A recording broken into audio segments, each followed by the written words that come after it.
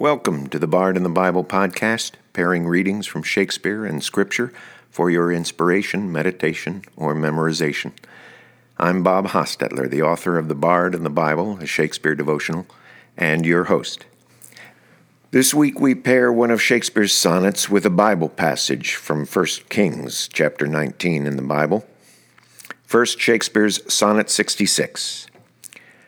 Tired with all these, for restful death I cry, as to behold desert a beggar born, and needy nothing trimmed in jollity, and purest faith unhappily forsworn, and gilded honor shamefully misplaced, and maiden virtue rudely strumpeted, and right perfection wrongfully disgraced, and strength by limping sway disabled, and art made tongue-tied by authority, and folly, doctor-like, controlling skill, and simple truth miscalled simplicity, and captive good attending captain ill.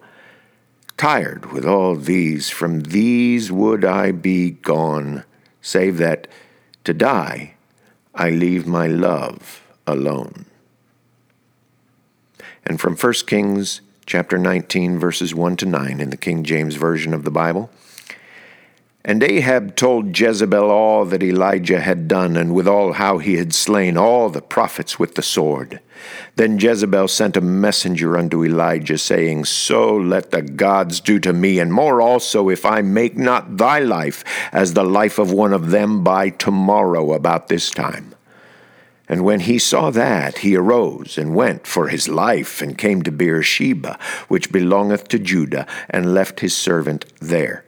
But he himself went a day's journey into the wilderness, and came and sat down under a juniper tree. And he requested for himself that he might die, and said, It is enough. Now, O Lord, take away my life, for I am not better than my fathers. And as he lay and slept under a juniper tree, behold, then an angel touched him, and said unto him, Arise and eat. And he looked, and behold, there was a cake baken on the coals, and a cruse of water at his head. And he did eat, and drink, and laid him down again.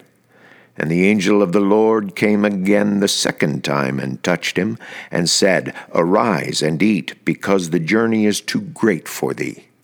And he arose, and did eat and drink, and went in the strength of that meat 40 days and 40 nights unto Horeb, the mount of God. And he came thither unto a cave, and lodged there.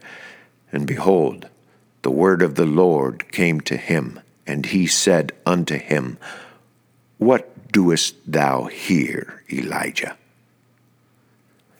More informative and inspiring parallels between Shakespeare's works and the King James Version of the Bible are explored in the daily entries of The Bard in the Bible, a Shakespeare devotional. Thanks for listening to the Bard in the Bible podcast.